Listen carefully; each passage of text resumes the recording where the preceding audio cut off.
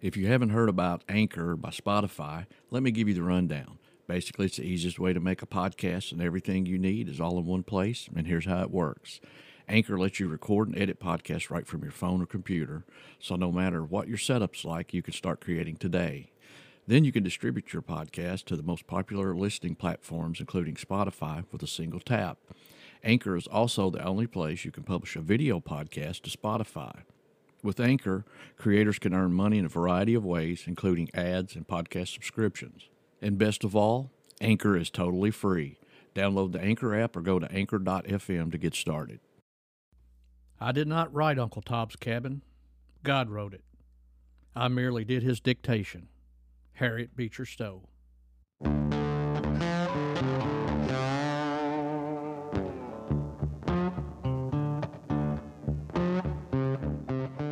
The South is full of history, extraordinary tales of questionable characters, outlaws, heroes, and thought-provoking narratives passed down from generation to generation like Grandma's recipes. These real-life stories and exaggerations of fiction have helped shape the South and have created larger-than-life accounts of legend. Each week we will uncover fun facts of historical events, interesting places, famous people, and everything in between from all around the South.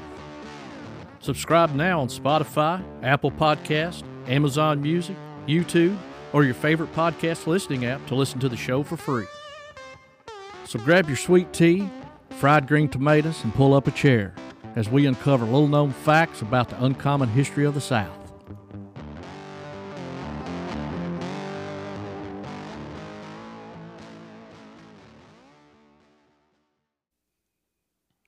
Hello and welcome to Uncommon History of the South. I'm Brian. And I'm Harold. And Harold, before we get started, I just want to make a quick announcement. We are now on Pandora. Ain't that great? So we are pretty much on every major podcast platform out there. And if I know there's a lot of older people that don't understand how podcasting works, all you have to do is tell them if they can get on the internet, pull up Google or whatever search engine they use, type in Uncommon History of the South, and they will find our podcast. Yes. All right. I have found it useful to type in Uncommon History of the South podcast. Yes. Because there's an uncommon history of something else that comes up on there first. It is. There's different. Yeah. So, yeah, if you put in Uncommon History of the South podcast, it'll bring it up. So, tonight we're going to be talking about Uncle Tom's Cabin and the connection to Garrett County. But before we do that, why don't you tell us what happened today in Kentucky history? All righty. I'm going to do 2 days, Brian, because one day is just... Can't beat 2 for 1. Yeah. April the 8th, 1862, George W. Johnson, governor of the Confederacy of Kentucky, was killed in the Battle of Shiloh in Tennessee, making him the only state governor, Union or Confederate, to fall in battle during the Civil War.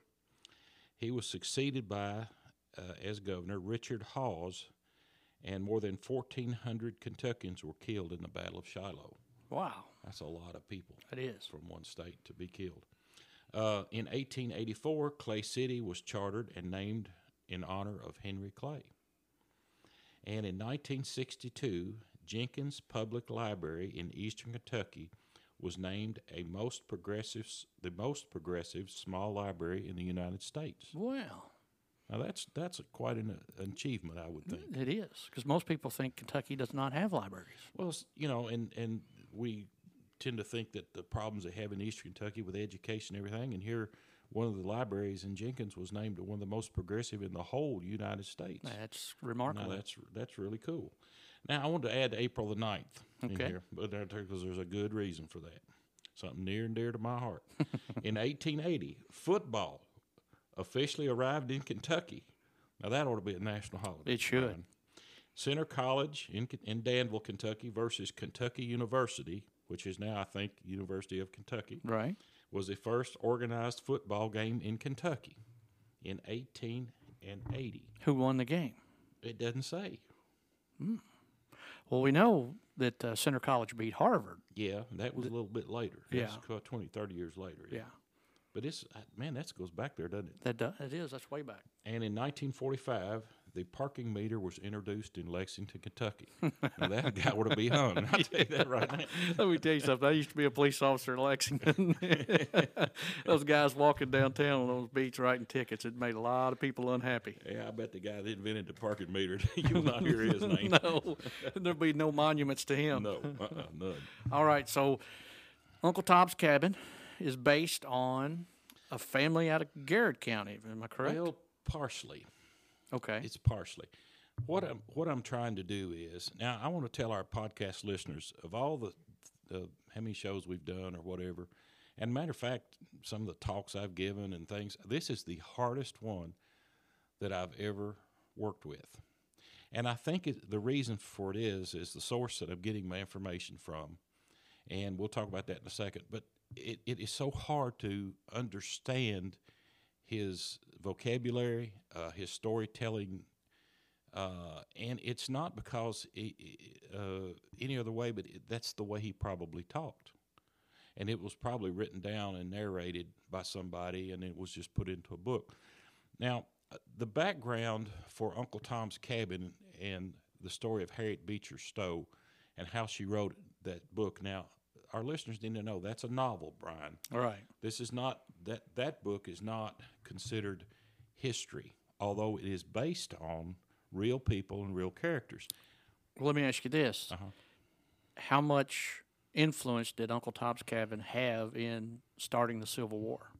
Well, you know, when President Lincoln met Harriet Beecher Stowe, he said, "This is the little woman that wrote the little book that started the big war." Okay. And I think the reason he said that was that the anti-slavery movement had been very alive and well for some years, and it needed a trigger point. It needed something to center it. And I think this book, as much as anything, first of all, I think it made the slave a human being with a conscience Versus and a property. soul versus property. Yeah. I think that's the biggest thing. And then she brought a narrative to the people that they'd never heard before. And she looked at it from a perspective that people had never thought of it before. So that is, and she wrote it for anti-slavery, for the anti-slavery movement for that reason. That was her motivation for doing it. So obviously that book had a huge effect on what was going on in the world at that time. But slavery issues start way before the Civil War. That's not something that came up a year or two. You know, this has been going on for several decades. And so the source of this podcast is from a book that was written in 1846. Now, in slavery times, Brian, that's early in Kentucky history as far as, you know, a book being written. Now, this is about two guys about their lives prior to that. And it's called The Narrative of the Sufferings of Lewis and Milton Clark,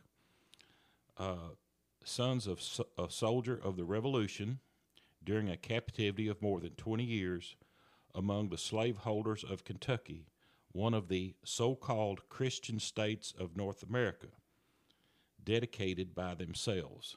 Now, one of these two gentlemen, did they represent Uncle Tom in this, or was this a separate? Are these separate from? No, we're going to get into that in our next podcast because there's so much here. I don't have time for it in this one.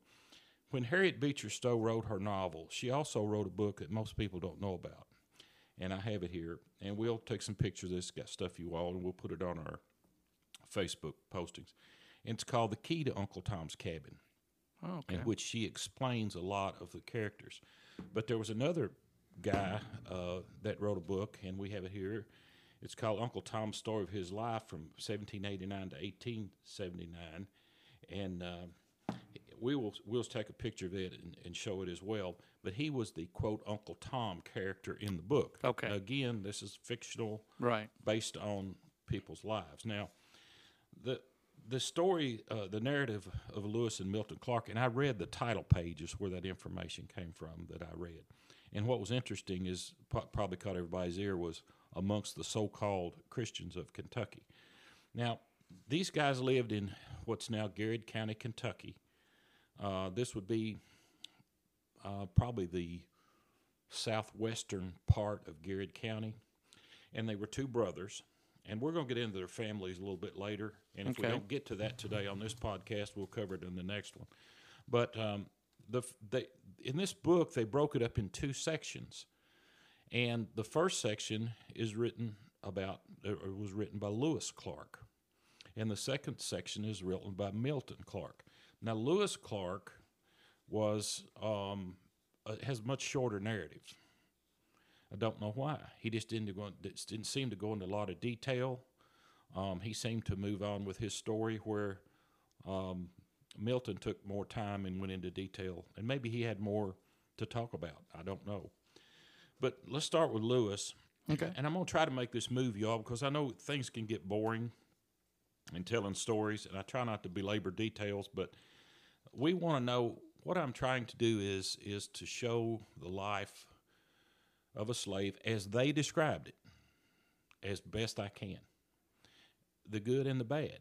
There is some good there about some things, but as much as anything else, I think historians, we're seekers of the truth. We want to see things in a clear as possible. I really want to know what it was really like. Now, having said that, I have never read an account by anyone, be it a soldier, a pioneer, a gangster, or a slave, or anyone that didn't have a biased view, because it's impossible not to have a biased view. It would be like me trying to tell a story of my life. I want y'all to know all the good stuff, and I won't belabor the bad stuff. I'll just kind of skip over that as fast as I can. And that's the kind of same way when somebody writes an autobiography about themselves. They kind of just brush over the bad parts, and they only put in the good, what's good about them. They don't really go into detail about Well, mine would be a real short book, because the bad would probably take up more. Yeah, I believe I'd want to write my own. I wouldn't want to get somebody else writing it for me. Probably don't change the subject and let's move on. Yeah. All right, Lewis Clark. He was born in 1815 in Madison County, Kentucky, and this is where this gets so hard for me. And to our listeners, I apologize if I stammer, but this is a hard thing to understand. His grandfather was Samuel Campbell, and he was a white man.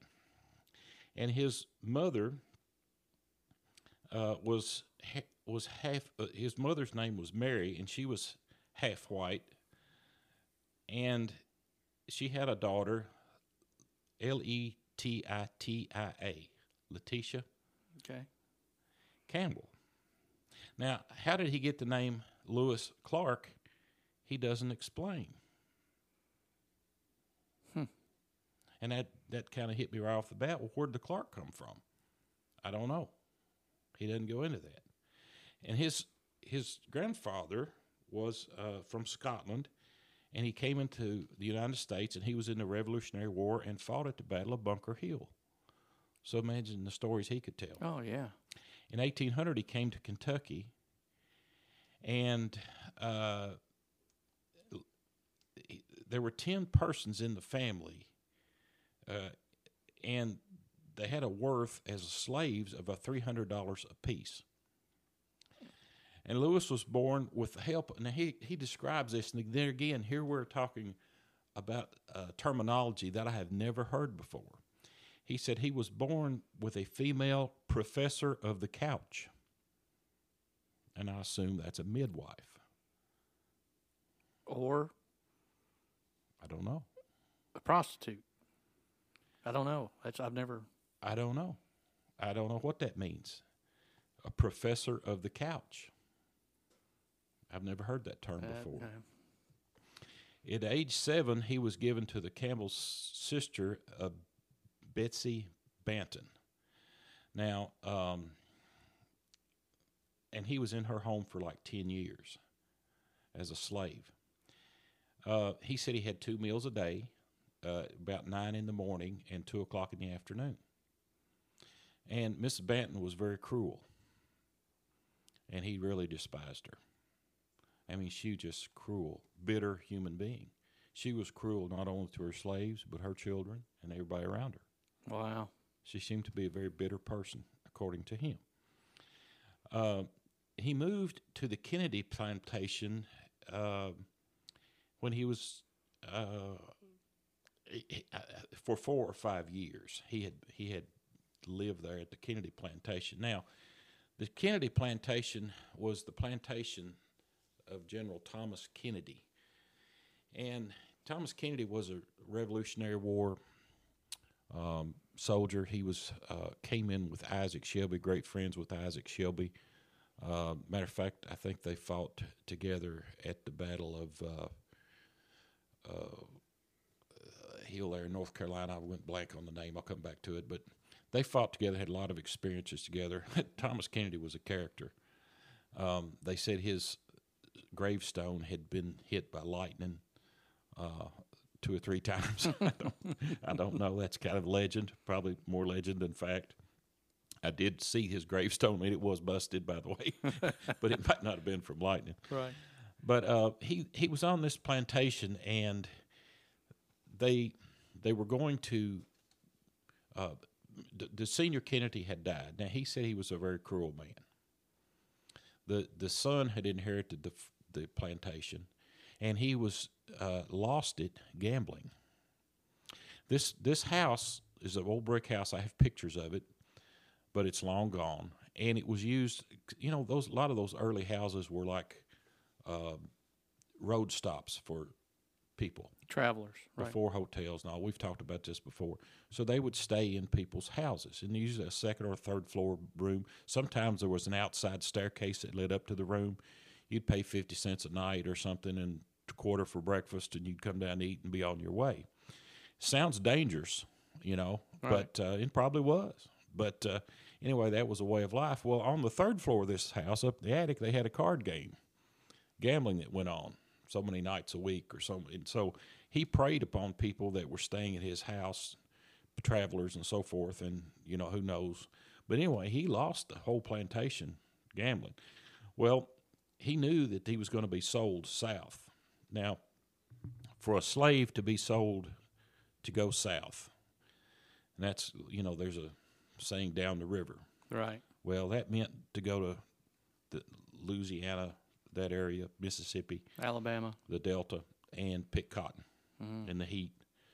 And they didn't live long. And it was a cruel system of labor that was enforced upon them, and they knew that if they had been sold south. So that when a slave, if he knew that he was going to be sold south, a lot of them, some of them went as far as to commit suicide. And some of them tried to escape, some did escape, and so forth. We're going to get a lot of that later, too. So by 1841, he had decided to escape. And now, with his genetic background, if he stayed out of the sun, he might pass for a dark-complected white man. And I want to show pictures of him. Now, we don't have photographs because this was before photography, but we have sketches in this book of what they look like. And he did not look like the typical slave. So I could see where this was possible. So he escaped in 1841, and he got to Maysville, Kentucky. And he crossed the river there, and there's a ferry that, you know, this was a great risk, Brian, to do, because there were patrollers out all over the country, and these guys were paid to catch escaping slaves. And the closer we got to the Civil War, the more this was happening. Wow. So there was people out and that was riding the country looking for somebody that doesn't look right. So was there a bounty on them if they captured the slave and took him back to the plantation? They would receive a bounty, or how were they paid? Well, I don't know. I would assume so. Okay. I would assume there was a bounty because I don't think you could afford to pay them by the hour. Well, you know, that's the thing, too. How would you find out which slave needed to go back to which plantation or too? That would have been difficult. You would think. I think. Or did they brand them as cattle? No, I don't know that. There was no mention of that ever in here. Okay. Now, I wouldn't put that past it, but it doesn't have any mention of that in here. I don't Well, think the cruelty that they had to endure and live through, it wouldn't be beyond, right? No, it would not be beyond them. But I didn't see that because you understand if you burned a mark in someone's skin, it was there forever. Right. And if they were sold to another plantation, that Yeah. wouldn't work. Okay. So therefore, I think the thing is they these patrollers would get it out of them. It'd probably beat it out of them if they wouldn't tell them. So there was a system to deal with them, Okay. and they had experienced it. So these patrollers, well, he of course was absolutely terrified the whole time. Now here's another hard thing to. He could work a little bit and make money. Now, I don't understand that, but he had $64 when he escaped. I wonder if he was sitting in on the card games. Well, who knows? Had been picking up the change and it fell through the crack. No, he said that he could work. They did not have a normal arrangement, and this is what made this story so hard for me because he lives things out that I wish he would tell. Okay. So to move on, anyway, he had saved the money, and he had escaped, and he had gotten over the river. If you could get over the river to Ohio. And that would be a major accomplishment because of the ferries. I mean, there was no bridges at this time, so the only way over would be a ferry. So if they spotted you, an unaccompanied black male or black woman, they're going to it's going to raise red flags. Right. Now, he talked about the cruelty of the people that he worked for. But when he escaped over that river, when he got over the river, he said when he got over there, it was like a newfound freedom for him, that he a feeling like he had never experienced in his life, and that he felt like that for one time in his life that he laid on the ground and rolled. Wow. He said just rolled on that free soil. He just wanted to feel what it felt like to be an actual person, human, right? A human being that was in charge of himself, so to speak. So then we moved to his brother. Okay, this was a separate time. I think Milton escaped in 1845, and his brother, Lewis escaped in 1845. His brother Milton escaped in 1846. Now, Milton was not at the same plantation as Lewis. Okay. And he was with his grandfather's estate that he had been passed down from the grandfather. He was still in that same household. And then his grandfather, who knew that they were half white and considered them half sisters of the natural children, wanted them to be set free. But the other children, I guess for whatever reason, the white children wanted the money or did not want to be people to know that they had a half sister. They didn't want to know about brother their family's past indiscretions. I don't know. Wow.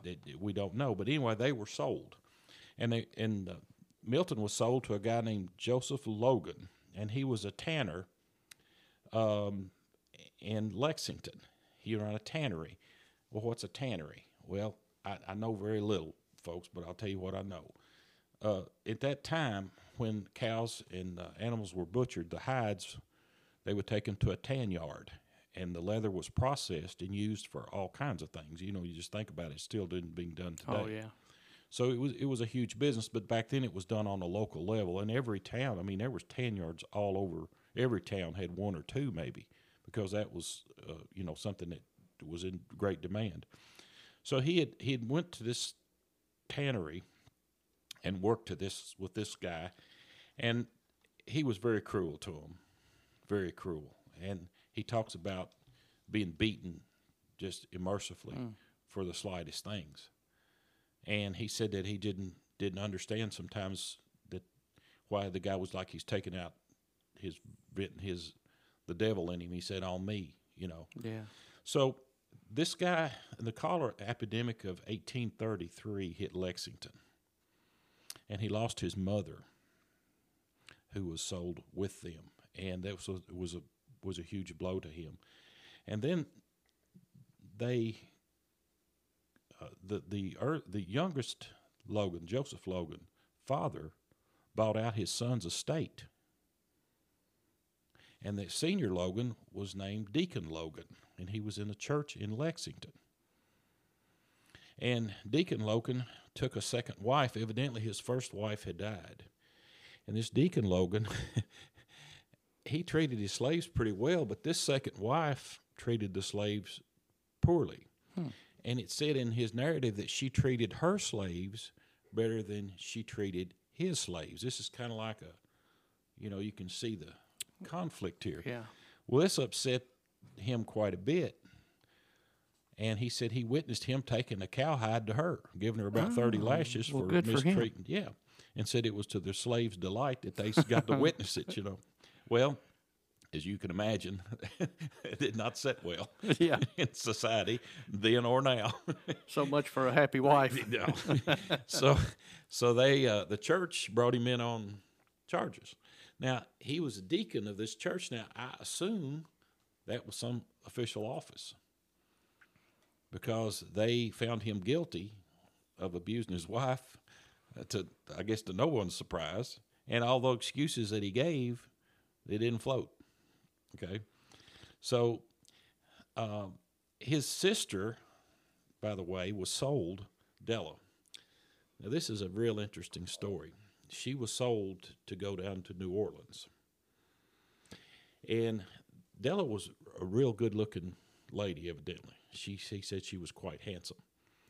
And they sent her south to New Orleans, and some Frenchman bought her, he said, gave his name, Clovis or something, and took her to Mexico and married her. Huh. And he was real wealthy. And so she traveled all over the country and got to go to the West Indies, he said, and traveled all around because she was fortunate enough to fall to a guy that actually treated her decently and married her and gave her a decent life. That's amazing. It just, you can't make this stuff up, can No. you? I mean, it's unbelievable. So in summer of 1841, he decides he wants to, 1846, he's wanting to escape. I'm sorry, 1841. I got my dates mixed up. So Milton had learned how to play music.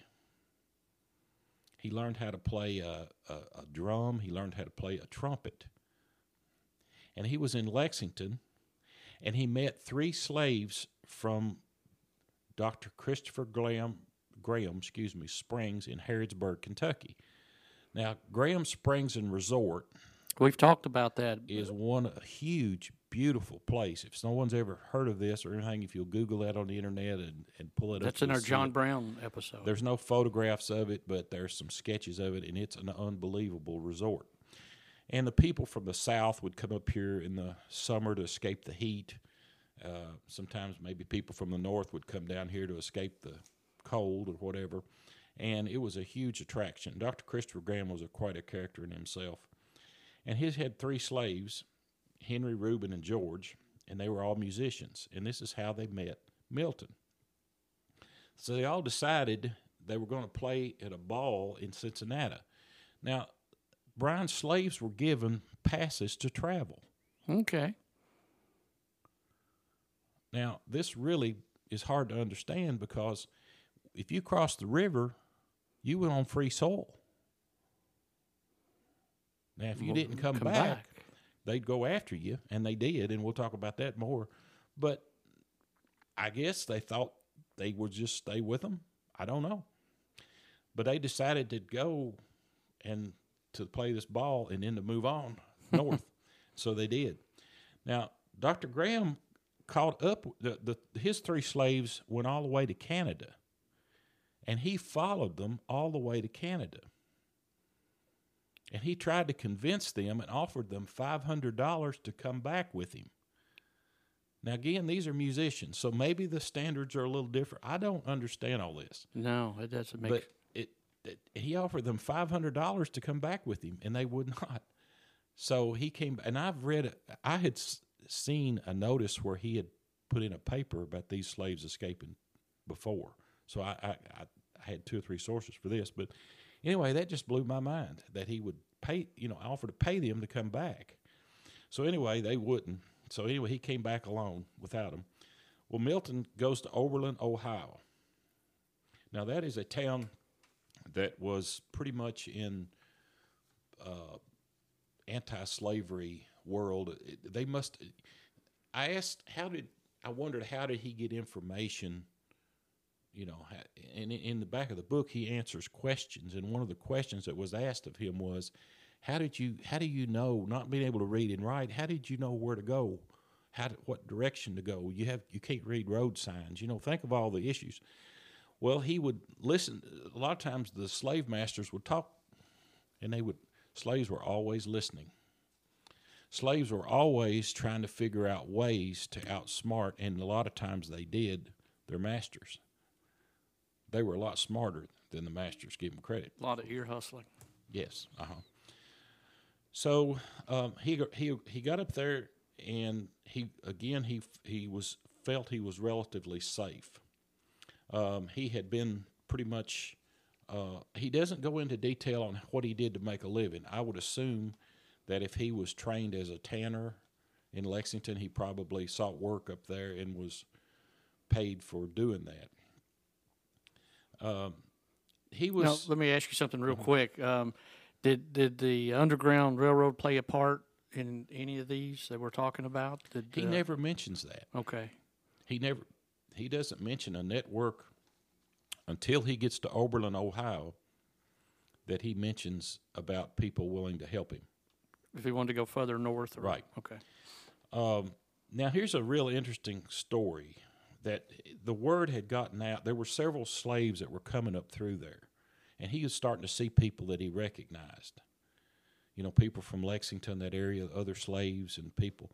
So the word, for some reason, had gotten out back in Lexington, Kentucky, that he was the instigator of a lot of these slaves escaping.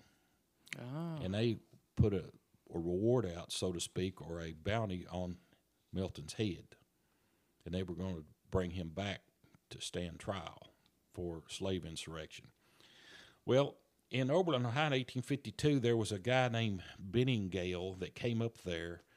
There was a slave family that escaped from Kentucky. They were in this town. This Benningale came up, and evidently, Brian, he had an army of people with him. Again, this stretches our imagination to understand this, but he pretty much said around the town. He posted men all around the town, wouldn't let anybody leave. And he was going to take this slave family back. I think it was a man, a woman, and several children. You know, he was going to take them back. And, of course, he had the legalities of this is what's really strange, is because supposedly on free soil, they were free. Now, if he came up there with a bill of sale or some proof or whatever, and if that slave had committed a crime, then he was allowed to take him back. So again, it's kind of murky on the legalities of how this worked when these people came after these slaves that were in, quote, free soil. So anyway, they had put out the word that they were going to try to escape. Intentionally, they sent someone that had to give him wrong information. So Milton dressed up like a woman. It was like a woman and 6 males, like probably a husband and his boys, you know, and a wife. Well, that's the same as the Good Lord bird. That may be where they got it. I where don't know. Dressed from, yeah. So he dressed up like a woman, and the 6 other people with him were men. And they took off a different direction to lead them away. And they got to another town, and they let them catch up with him. And then by that time, the real family had escaped from and there. got away. Well, that's great. And so, you know, it's just those kind of things, again, you can't make it up. Now, then there was a couple guys from Lexington named Postal Waite. Postal Waite, by the way, is a famous, well, I wouldn't say famous, maybe infamous would be a better word for it, slave catcher. And oh, really? His name is all over the slave trade in Cheapside in Lexington. And it may have been a whole family, I don't know, but I've seen that name before it came up. And there was a McGowan, the Postal Waite and McGowan decided to to come up into Ohio and capture Milton and bring him back to have him stand trial in Lexington for insurrection of slaves and so forth. Well, anyway, they got up there and they did capture him. And I won't go into all the details, but what happened was the local people, there was a lengthy debate with the legalities of it. The sheriff got involved. They said they had their paperwork where he had escaped from him, and they told him he'd stolen or whatever, and in order to legally take him back, they had to try to prove him in doing a crime or something. So they made up something. Well, there was this legal standoff. Well, then they tried to smuggle him out, and then another jurisdiction stopped them. And this postal weight, he would pull his gun on another sheriff to forcibly try to take him out. And they had, at one time, they were in this carriage. I assume that it had doors on it. They described it like a stagecoach. Mm-hmm. And the next town from where they had had the first encounter, they had successfully bullied the sheriff into letting him take him. But when they got over to the next jurisdiction, the local people surrounded the carriage and the local sheriff and basically busted the door of the carriage and said, pulled him in out, said, "You're not taking him." And so they had a standoff, so they let him go. So he escaped again, from that. So anyway, he goes on to live a free life, a good life. He comes back to Garrett County and he preaches. Really? Yeah, he comes back and he preaches and he tells his story. Now, his story is when he's up in the east, he meets up with Henry Ward Beecher. Now, that's Harriet Beecher Stowe's brother. Okay. And somewhere or another, he's either speaking or telling his story, and it gets the ear of this Beecher, and he's big in the anti-slavery movement. So then he, obviously in some discussion with his sister and her planning to write this book, she wants to meet him. So she meets him, and she sits down with him, and he tells her his story. Or he tells, and she's just fascinated by this. And she said, "Where did this take place?" And she tells him, and she said, "I must go visit that. I want to go see this place." Now, so that's where the background of Uncle Tom's Cabin, one of the influences of the story, was in Garrett County, Kentucky. Now, let's talk just a little bit about the Clark family, what happened to them. There was 10 of them altogether, 10 children. The oldest brother, now, and the reason I go into this, Brian, is because this is an example of what slavery was really like and what happened to people that were caught up in this, okay? His oldest brother, Archie, was bought by Cassius Clay. Now, we're familiar with Cassius Clay, the famous abolitionist. And he was given $600 and bought his freedom. Cassius Clay gave him his freedom, basically. Wow. Christina, one of his sisters, was another beautiful girl, evidently. And all he said was she married a free man and had several children. And that's all he said about her. We don't know. See, how does a slave marry a free slave or a free person? Right. I do not know. How does that work? Dennis, assisted by Mr. William Stevenson, got his freedom, and he was doing well in business in Kentucky in 1846. Now, we don't know what kind of business. Don't know. Don't know. Alexander, a slave of Dr. Richardson. Now, I think this is the Dr. Richardson of Transylvania Medical College at that time. Okay. I think it is. Now, it may not be, but I think it is. Would that have been in Lexington or in here? Lexington. Okay, at that time. Okay. He lives what's called as a second-hand gentleman, has no intention of running away or getting his freedom. He likes his situation. Okay. Totally happy. That's another thing. So he must have been treated well. The fifth child that was born died in infancy. The sixth child was Delilah, and she was a very beautiful girl and was a great prize, it said, for guilty slave masters. Oh, okay. And that's all he says.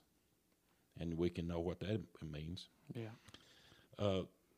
Then, of course, we talked. The seventh child was Lewis and Milton. The ninth child was Matisha, and she was the slave of Joseph Logan and probably not treated very well. The youngest child was Cyrus, and he lives at that time in 1846 in Hamilton, New York. Milton came down and helped get him freed from Lexington, and he made his way up into New York and Ohio and all on the way. And, he escaped slavery. Okay, we're about to run out of time, so let's end here. We'll make this a two-parter. Okay. And we'll go from there. So we hope you enjoyed this episode of Uncommon History of the South. To find out more about the podcast and keep up with what we're doing, follow Uncommon History of the South on Facebook, Twitter, Instagram, YouTube. Make sure to subscribe for free on Spotify, Apple, Amazon Music, YouTube, or your favorite podcast listening app. This podcast is created and produced by Harold Edwards and Brian Wolford, and we'll see you next week.